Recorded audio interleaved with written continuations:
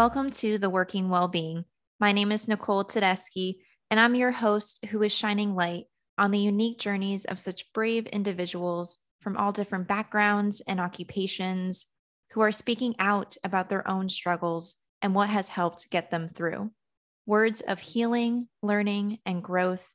Hear conversations that are full of resilience and humanity. This platform is about mental health advocacy and helping each other when navigating the everyday routines of life, no matter what that looks like. This is a space to relate and bring inspiration as we are here to get through together in unity. Thank you for being here, and I only hope that this podcast makes you believe more that your story matters, that you are capable of facing the unknown, that you are more than enough, and that you are not alone.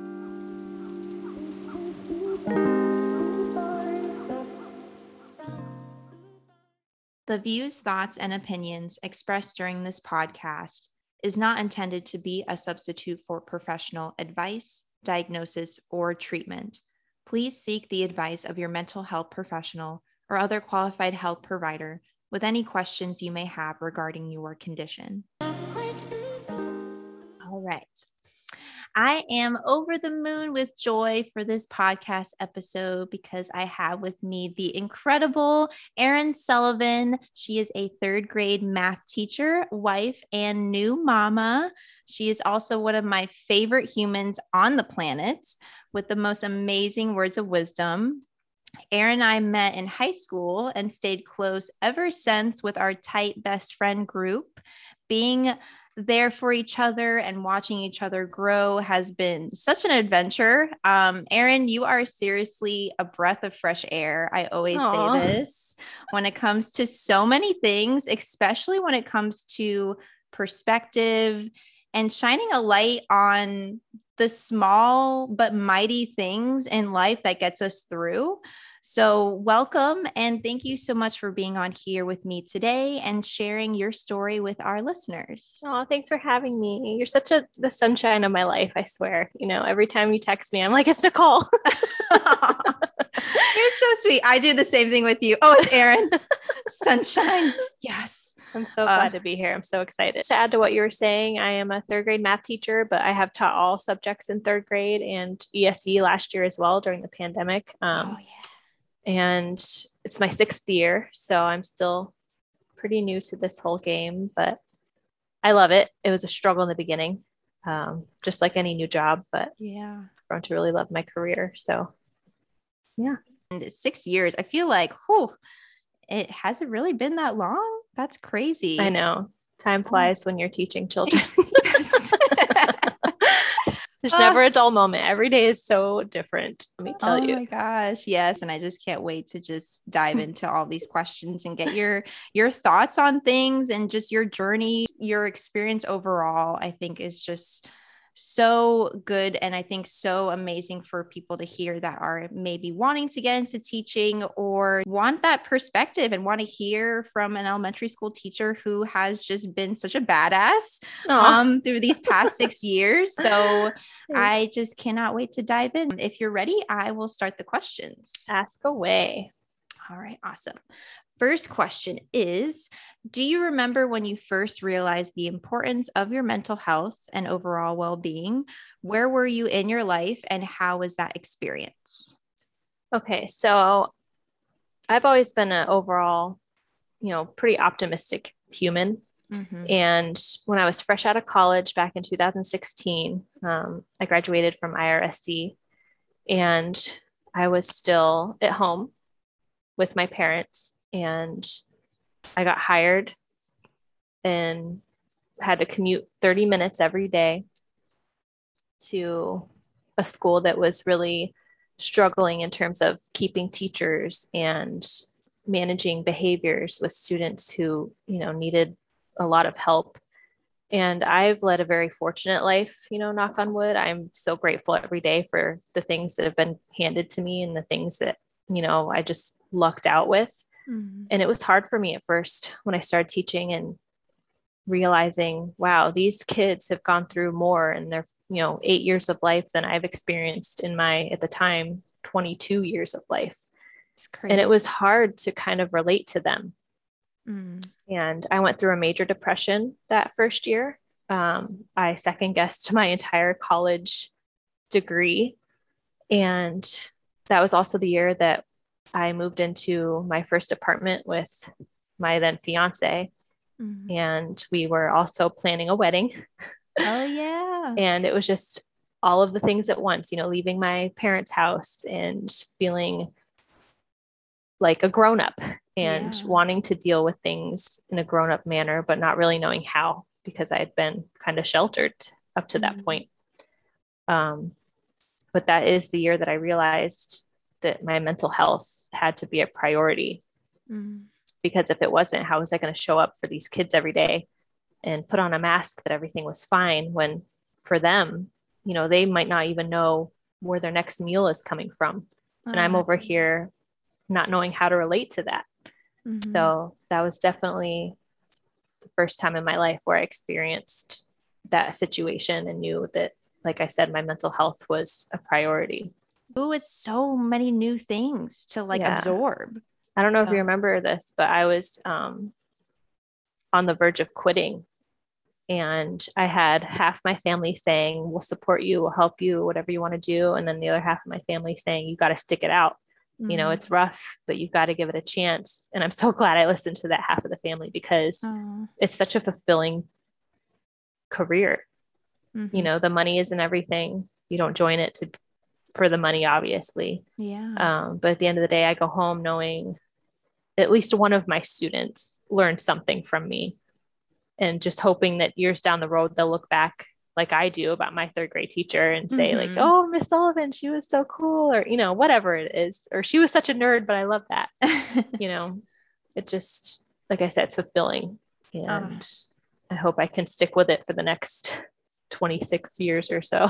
But I'm also so glad that you stuck with it, because I do really feel whenever you talk about your job, whenever you talk about your students, that it is something so dear to your heart. My next question is, and I know this is a loaded question, but, you know, how has it been finding work-life balance as an elementary school teacher? And also definitely feel free to chime in as far as like the pandemic and finding balance within that time. Well, to go back to my first and second years of teaching, like I said, I was commuting about 30 minutes, and I would go to work at like 7:20, and I wasn't supposed to be on the clock until 7:45, but I like to get there early just to have more time to plan. And we weren't dismissed until 3:10, but I would sometimes stay till 4:30. And then I wasn't getting home until 5 p.m. most days, my first 2 years. And Brady sat me down and he's like, listen, I know you're just getting into the groove, but you have to figure out how to separate work and home, which is such a struggle to this day, but I have gotten better at it. And you really have to have two brains, a work brain and a home brain, especially now that I have my son, because I don't want to do him an injustice by, you know, staying at work until 4 p.m. and him sitting in my classroom like, Mom, can we go home? Albeit he's only 3 months old, but down the road, I'm sure he'll have feelings as to not wanting to stay at school that late. I guess the struggle was feeling prepared for the next day and also knowing how to close out that day's work, grades, and putting things and contacting parents that needed to be given information, or after school programs. There was just so much. And, you know, teachers wear so many hats. I'm sure you've heard that over and over. We're nurses and caregivers and psychologists, and, you know, in a word, not literally, of course, but there's a lot on our plates, like any career. But when kids are involved, it just seems so much more intense. And when I go home at night, to not think of my students who are really struggling in the academic area or are learning anger management skills, and you're sitting there at night trying to find ways to get through to them. Like, what strategy can I tell little Johnny to help him with his anger issues and why is he so angry? What's going on in his life? And you have to kind of be a detective without really letting them know what you're up to. You can't just sit down and be like, why are you so angry? Yeah. They don't know why sometimes. Oh. But it's hard to turn your brain off, and it helps having a husband who kind of forces me to, like, hey, you want to go for a walk, or let's cook dinner together, let's watch a movie. Just having that person, whether it's your husband or whoever your significant other is, or a friend or family member, but just someone, if you're thinking of going into the teaching career, that reins you back in and says, hey, like, work isn't everything. Be present at home, because that comes all the way back to your mental health. You have to recharge at the end of every day. So true. And oh my goodness, when you had said, helping your children with not just the core, academics, trying to figure out how to fit in with helping their anger issues, or if they're feeling sadness. So teachers are more than just, teaching academics. You're fitting in so many different things to help your students all around. It makes it more intense, like you said, when it involves children. Yeah. And to touch on the pandemic, when that first started and we were teaching from home, the whole world shut down. It was weird teaching from home, because you had one or two students that would actually link on with you and you'd teach your lesson. And then you had the other kids who you were trying to call every day, like, where are you? You're missing lessons. And that was a whole nother battle. But on some days at 3:10, you got to log off and go be home, even though you were already in your pajamas. Yeah. And you weren't allowed to leave. And that was a whole nother situation. I will say, thank God for technology, because there were so many platforms that already existed that we got to utilize in terms of connecting our kids online. And when we first got word that schools were shutting down, we were actually sitting in a meeting. This was before spring break. And I was in the library with all the faculty and staff, and our principal was speaking about how, she doubted that we would be shutting down. And, we were just trying to get a feel of what this COVID-19 really was and how intense it was going to be. And as she's saying this, I'm getting a notification through Twitter that Disneyland had just shut down. So I turned to my coworkers and I said, we're not coming back to school. And then that next Friday after school, it was like 20 minutes from dismissal, and we got an all call, like an announcement from the overhead intercoms. And it was our principal saying, please check your emails. We go to our computer and it's saying, please send all of these materials home with your students. We will be shutting down. And then it was spring break the next day. Oh my God. So we're all scrambling to get these textbooks and these pages. And we're all like, this is impossible. They're about to leave. Like, we're trying not to panic to, try to keep our cool for our kids, but it was impossible. So our kids went home pretty much empty handed. Oh my goodness. And then we just went from there and we just made it work however we had to. Oh my gosh. I can only imagine the anxiety and the uncertainty. I mean, of course, the whole world, but these little children are trying to understand what's going on. They can't wrap their heads around what this reality is, it's going to be their reality. Yeah. But going back really quick, when I told my coworkers we weren't going back because Disneyland was closed, they're like, how do you know we're not going back? I'm like, listen, Disneyland does not close. The only time it's ever closed in history was in 1963 when JFK was assassinated. Oh my God. So it's like, if Disneyland is closing because of COVID-19, you best bet our schools are closing. So, just a little fun fact for you. But yeah, it was a few months of online teaching, and then summer came. So we had a break. And then thank goodness for summer. Yeah. Oh, but school was a hybrid. So half our students were in school and the other half were still online. Oh, yes. Okay. Forgot that part. Gosh. So many different things. I know. No, I feel you. Things that affected this so much that is just like, oh yeah, that was an obstacle. That was something to have to get through. And were you able to connect or understand even the students that were remote from you? Could you tell how they were as far as like their well-being? Yeah, I have a partner teacher, had a partner teacher. I now have a different partner teacher. But during the pandemic, she asked me, Erin, do you want to drop off some books to our students? I was like, sure, but how are we going to do that? We have like 42 kids between the two of us. And she's like, I'm not sure. And then I had the idea of using kind of like a UPS delivery system map. So I Googled it, and there's a way to input all the addresses, and then it makes like the quickest, most efficient route. Oh, wow. Route, however you want to say it. Mm-hmm. And it took us all day, but we drove to every student's house and dropped off books in some donut holes. And about half of them were home. And when, their parent came to the door and it was us, they're like, oh my gosh, so-and-so, look who's here. And it was, half of them were super excited. The other half were kind of stunned. And one of our students, a student who kind of struggles through life, but still has quite the positive outlook. He came to the door and his whole face he was just shocked that we were there and that I think he thought we were only coming to his house. He felt so special. And, I'll let him believe that. But you could tell it really made an impact. Aww. So we found a way through just online teaching to try to connect with them and show them that we still cared. Of course, we were safe. We socially distanced. We wore masks and we're, all clean and antibacteria and things like that. But, just telling them, hey, we're still here. We didn't forget about you. Yeah. And for the kids that weren't logging in, it was kind of a wake-up call for them and their parent. Like, hey, here's a book. My goodness. Show up to class.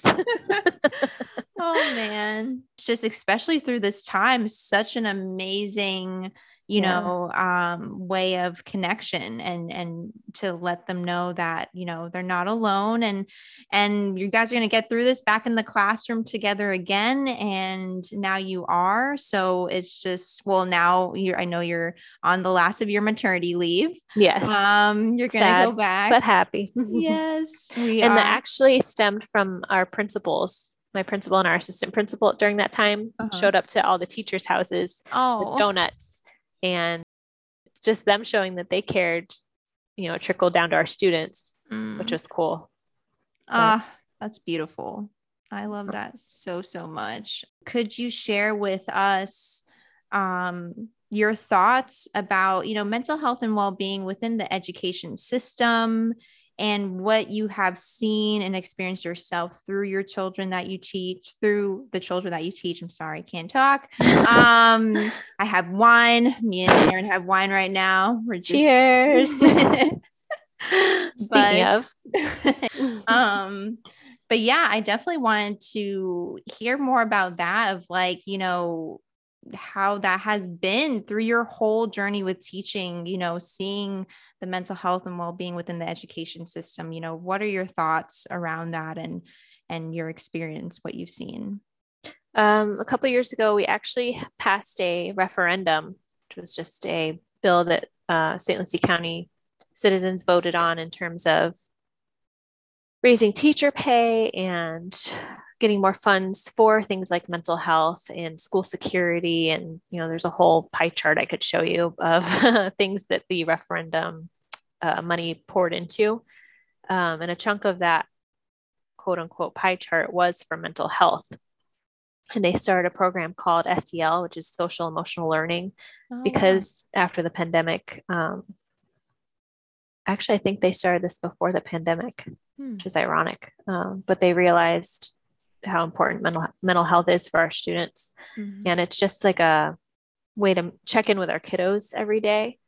Unfortunately, it's another one of those things added to our plates that you can't always find time for in a day, especially when you have, testing going on or, these standards that you have to teach all your students and they have to be proficient. And if they're not proficient, then you don't get your teacher bonus and you're not considered highly qualified.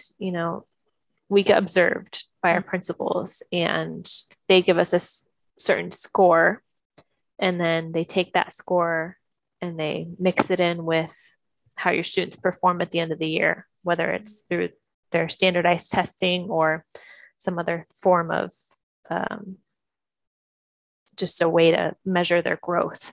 Okay. And so after they take those two things, like I said, you get your highly effective, or not so effective rating. Mm-hmm. And that's attached to money.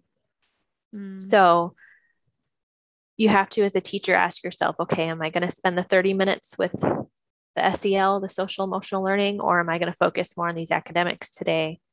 Because that's attached to my paycheck. And I have to, in my instance, now pay for healthcare for my child and daycare for my child. And my mortgage went up because our taxes went up. So it's like, I want social emotional learning to be important. Mm-hmm. Yes. But how can I add another thing to my plate when it affects my whole life? Yeah. And it's a struggle because you feel guilty. Like, oh my gosh, I didn't check in with them today. I know I have to, I know I'm supposed to, but I physically couldn't do it. There wasn't enough time. Because if I don't teach the standard, then they're missing a whole chunk of what they're tested on. And then our school grade is attached to that. So it's just a whole mess. Yeah. There's a good amount of pressure. There's a good amount of pressure there. And I hope that whole spiel made sense. I'm not complaining in any way. No. I hope it's not sounding like that. I'm just, that's the realization, because you want to keep your job and you want to get as much pay as you can to survive. And my husband's also a teacher, so he experiences the same thing. So it's difficult. So much that you're giving just nonstop every day. And it takes a village. We have what's called MTSS, multi-tiered system of support, where we meet in the mornings with groups of students and we, zone in on their needs, whether it's reading and math, whatever it might be. And the whole school, Nicole, gets involved, from our, custodians, who we could not survive with our custodians. Like, they never get the credit they deserve. We could not run a school without our custodians. So shout out to them. But everyone from our custodians to our PE coaches, our social workers, everyone pulls kids and helps zone in on their learning needs. So that's a purely academic time. And then in terms of mental health, that sometimes just becomes a case-by-case basis. So if a teacher notices something's going on with one of their students, they send that email, and that social worker's there pulling that student to their office and seeing what they can do. And, I couldn't do it without every staff member at my school and every colleague that has become a true friend. I've had countless colleagues, quote unquote, show up to my house because they just wanted to meet Henry and see how I was doing and bring me food. And, it just, people are great. A few people try to ruin things, but I think overall humanity has done a pretty good job so far. Yes. Yes. Yeah. Oh, that's amazing. And, I definitely wanted to tie in, you being a new mom. And so I know your baby was just born in November, but definitely wanted Thanksgiving. Yes, he's a Thanksgiving little turkey. I ate my turkey sandwich in my hospital bed and rubbed it in that baby's face. I have a picture of me holding it up. And he's looking at me like, Mom, please. I just came out of the womb. 3 minutes old. Share your turkey sandwich. Oh my gosh. Oh, I love it so much. And I love your little boy. And I love seeing you as a mom. Oh my goodness. So how has it been, with your well-being? I definitely wanted to ask about that, being a new mom, and, what has helped you the most during this new chapter of your life? So much to talk about. I could go on about this for hours. I guess I'll start at the beginning. So we got home from the hospital, and that night I had Brady bring the bassinet into our guest room, because my plan was to sleep in there with Henry so that we didn't interrupt Brady's sleep, because I knew he only had a week off and then he was going back to work, and I wanted to make sure that he was well rested. And everyone's like, Erin, he'll be fine. He'll be fine. But I was being stubborn. So that first night, Henry and I slept in the guest room, and I was so isolated and I felt so alone. And the next day I cried to him, and he got up off the couch as I'm crying to him. I'm like, excuse me, I'm talking to you. Like, where are you going? And then he walks by a minute later with the bassinet to bring it into our master bedroom. He's like, you're sleeping in here in our bed. I don't care if he cries. I will help you. I'm here. Stop being stubborn. And so that was the beginning of like, okay, I chose the right guy here. And the first few nights after that were rough. I was full of hormones, felt incompetent, like I didn't know what I was doing yet. And Brady sat me down. He's like, listen, you're doing great. You're feeding him. He's taken care of. He's safe. And I'm kind of pissed. I don't know if I can swear. Is that okay? No, that's fine. Okay. You can totally swear. And he's like, I'm kind of pissed at you because for your whole pregnancy, you were so excited and you were just, I knock on wood a lot. It's my thing. And he could hear me knocking on wood at like 2 a.m. randomly because I think of something crazy. And he's like, what are you thinking of now? Stop it. I'm like, I can't help it. That's so funny. But I just wanted Henry to be healthy. That was my biggest story. And he said, you're so stressed out now that he's here, and you're missing I'm going to cry. You're missing all of the beautiful moments because you're so worried. And I think a lot of it was the breastfeeding. It's difficult for a lot of women, and it was painful at first. And I didn't know if I could do it, but here I am 3 months strong, still breastfeeding. But for the women who can't, that's okay too. Feed your baby however you have to, as long as they're fed and clothed and loved and have a clean diaper, nothing else matters. But I know it's a struggle. And so I think that was the biggest thing for me, was getting over the fact that if I wasn't going to breastfeed, I was just going to give him the formula. Like I had to, but I got through it. Everyone said, give it 2 weeks. If you can't make it past 2 weeks, then move on. But after he said that to me, like, hey, our baby's healthy. He's here. He's beautiful. And you're missing it. He snapped me out of it. And ever since, I've just been like loving mom life. And just trusting my instincts and asking for help when I need it, reaching out to other moms and asking for advice, calling my mom when I'm not sure of something. And it's funny, half the time she's like, I don't remember. I'm like, how do you not remember? She's like, Erin, you're almost 30. I'm like, I am not almost 30. But, just listening to what they had to say about trusting my gut and going from there. That really does hit me, because me being a new aunt and seeing my sister go through having her first children, her first time was 2. So she really lucked out. They are beautiful. And I just am so in awe, just because me and my sister always grew up around adults. We weren't around children much growing up. Same here. And yeah, that's so true. You too. And so just when I see that, and I see that light so much through you when you're with your son, and I see that so much through my sister as well, and just how much it just really brings you to being present, of course, more to think about, more to worry about, but just more to enjoy. Yeah. So I just, despite, what comes with it. And again, I know so many things so many things within motherhood that I cannot fathom, of course, by experience, but that is just such, that perspective, and just not just living for the moments, Yes. cherishing your child again. I'm drinking. Words are not coming out right. Take another sip, girl. No, and Nora was actually one of the many moms that I reached out to on one of my first nights home about breastfeeding. And I was asking as many people as I could, like, what was your experience? What did you do? How did you get through it? No mom out there is alone. Yeah. every single mother goes through the same, motions when it comes to having a newborn or breastfeeding or, struggling. And it's hard, going back to that word isolation, when you're sitting there at 2 a.m. and you're feeling so alone, your husband's snoring in the other room and you're kind of like, ugh.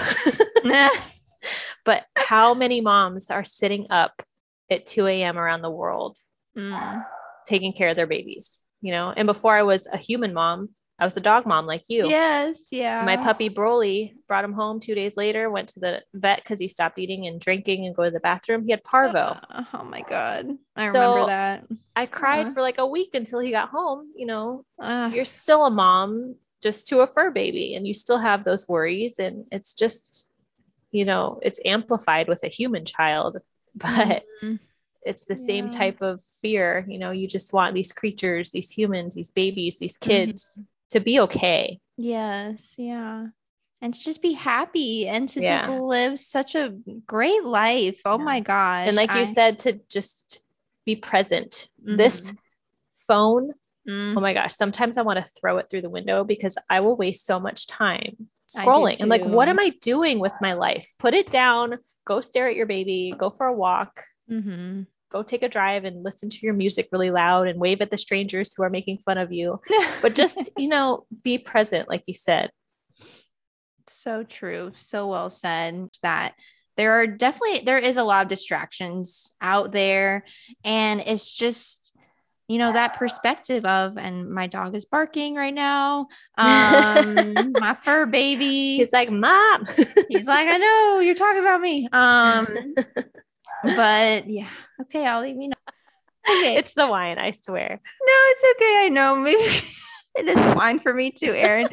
It's just making so funny. But yes, I definitely wanted to know with, that of being a mom, with your experience of being a mother, but also anything you have learned about yourself alone outside of being a mom too, through, your mental health journey, through teaching, through anything of your experience.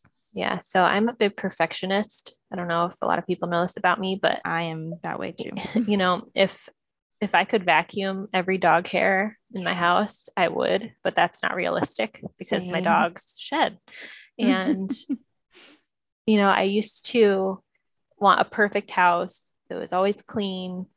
And my mom said to me one day after our childhood dog Dixie passed away, she said, Erin, I love having a clean house, but I miss Dixie. And I was like, what does a clean house and Dixie have to do anything? And she's like, I'd rather have a house full of dog fur than a clean house. And that always stuck with me. And then it led me to the thought that my imperfections lead to growth.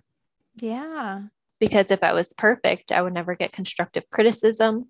I would never make any strides in myself. And, my imperfections show me more about myself. And, now that I'm not so obsessed with cleaning my house, I can go out and do things and my mind is present instead of worrying about the dirty dishes in the sink and the fact that, so-and-so is coming over later and the house needs to be clean because what are they going to think about me? And, just letting stuff like that go so that I can be a happier, healthier person. Not to say that cleaning and having a nice house isn't a good thing, because that's one of my stress relievers is cleaning, but it's okay to be imperfect because perfection doesn't even exist.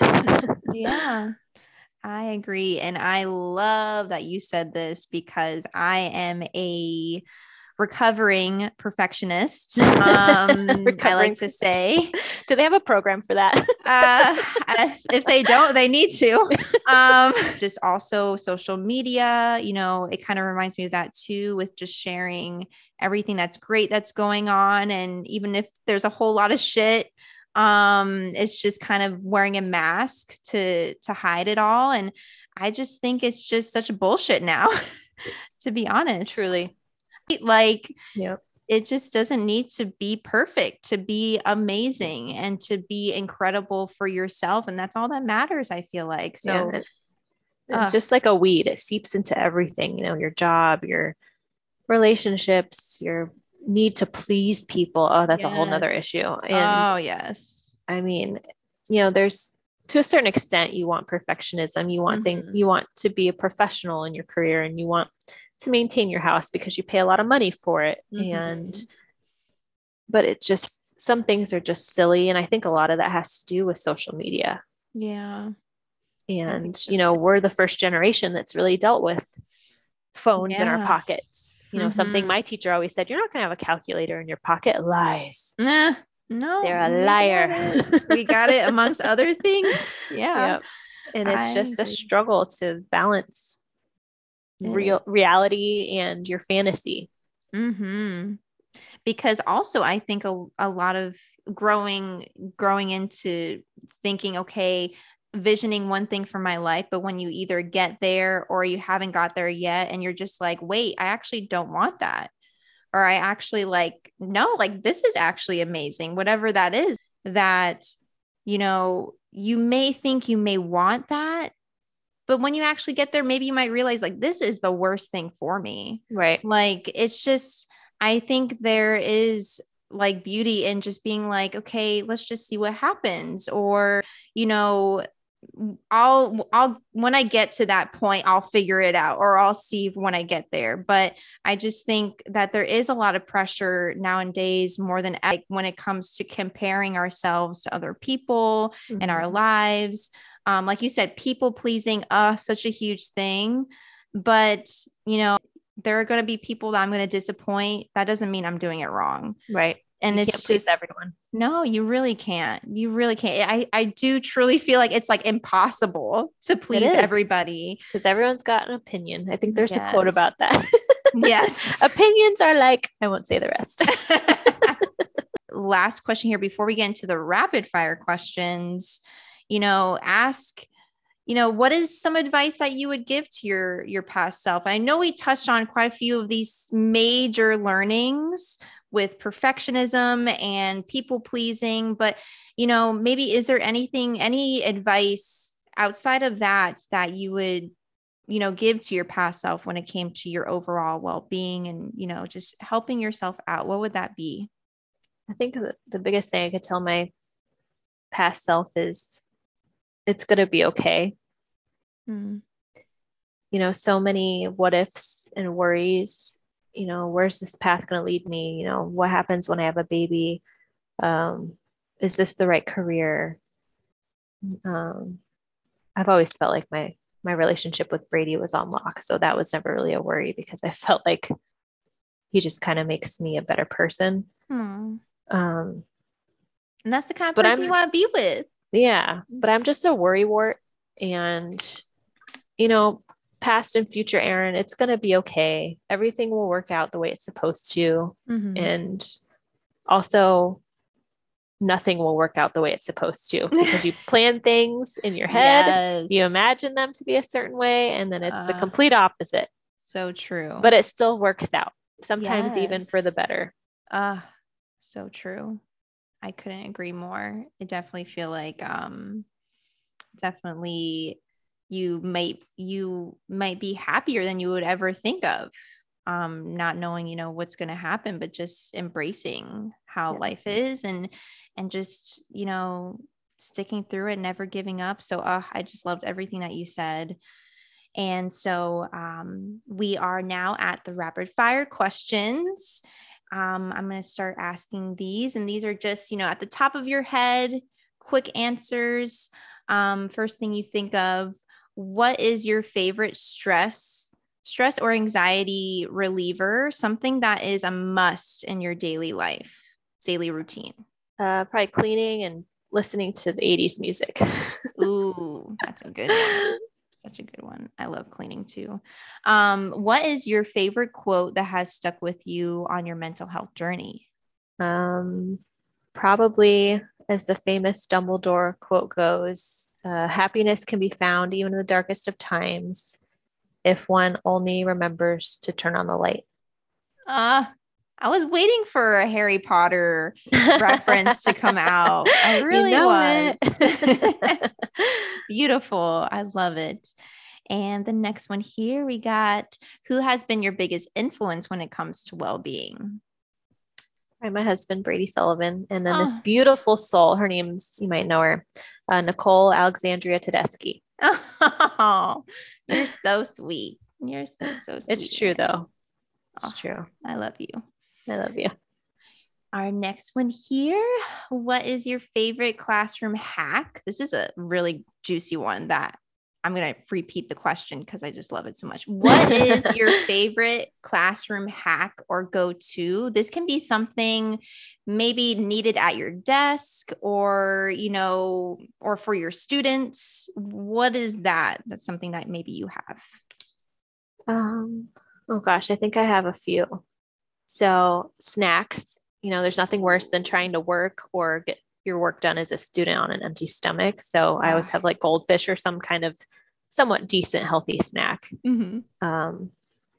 Lighting. I have like string lights in my classroom because I loathe entirely fluorescent lighting. It gives me headaches. And I feel like when your classroom's a little darker with some kind of ambient lighting, it kind of calms your class. So definitely that. And music. I always play like some kind of instrumental piano music in the background while they're working, and just kind of has like a chill classroom vibe. I love that. I have always wanted to stop by your classroom. Maybe I can just sneak in one of these days. Come on by. Your classroom sounds amazing and very relaxed. I love that so much. What is your current favorite book? Oh gosh, definitely the Harry Potter series. But I am reading A Promised Land, Barack Obama's book. And I just started it a couple of nights ago, but so far it's really interesting. I like to read biographies, but I really like that one so far. The next one here is, what is one of your favorite things to do for yourself? Something that makes you feel like a friend to yourself, boosts your confidence, self-care, anything like that. What would that be? I definitely don't do it enough, but exercise. I love riding my bike, going for walks, anything active, and then doing my nails. I bite my fingers, which is atrocious. But when I do my nails, it helps me to stop. I remember you telling me that. And it's nice to look at your hands and not see something gross, but something pretty instead, Any final advice to those who might be going through similar experiences as you, whether as a new mom or for someone who wants to work in your field?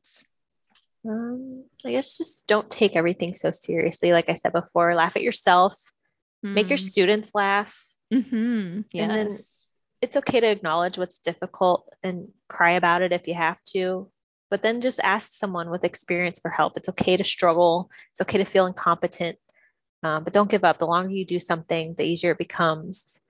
And life begins outside your comfort circle. Yes, I agree. Could not agree more. Thank you so much, friend. It's been such a pleasure. And if anybody were to want to reach out, ask questions either about motherhood, being a teacher, anything, is there anywhere specific that you would want anybody to find you by chance? Yeah, you can link through my Instagram account, just Erin Sullivan. I think it's, gosh, I don't even know my own handle. That's okay. Mrs.Sully, Sullee. 10816, and just reach out. Yes, Sully. I'm friendly, I promise. She is the sweetest and kindest soul you will ever meet in your life.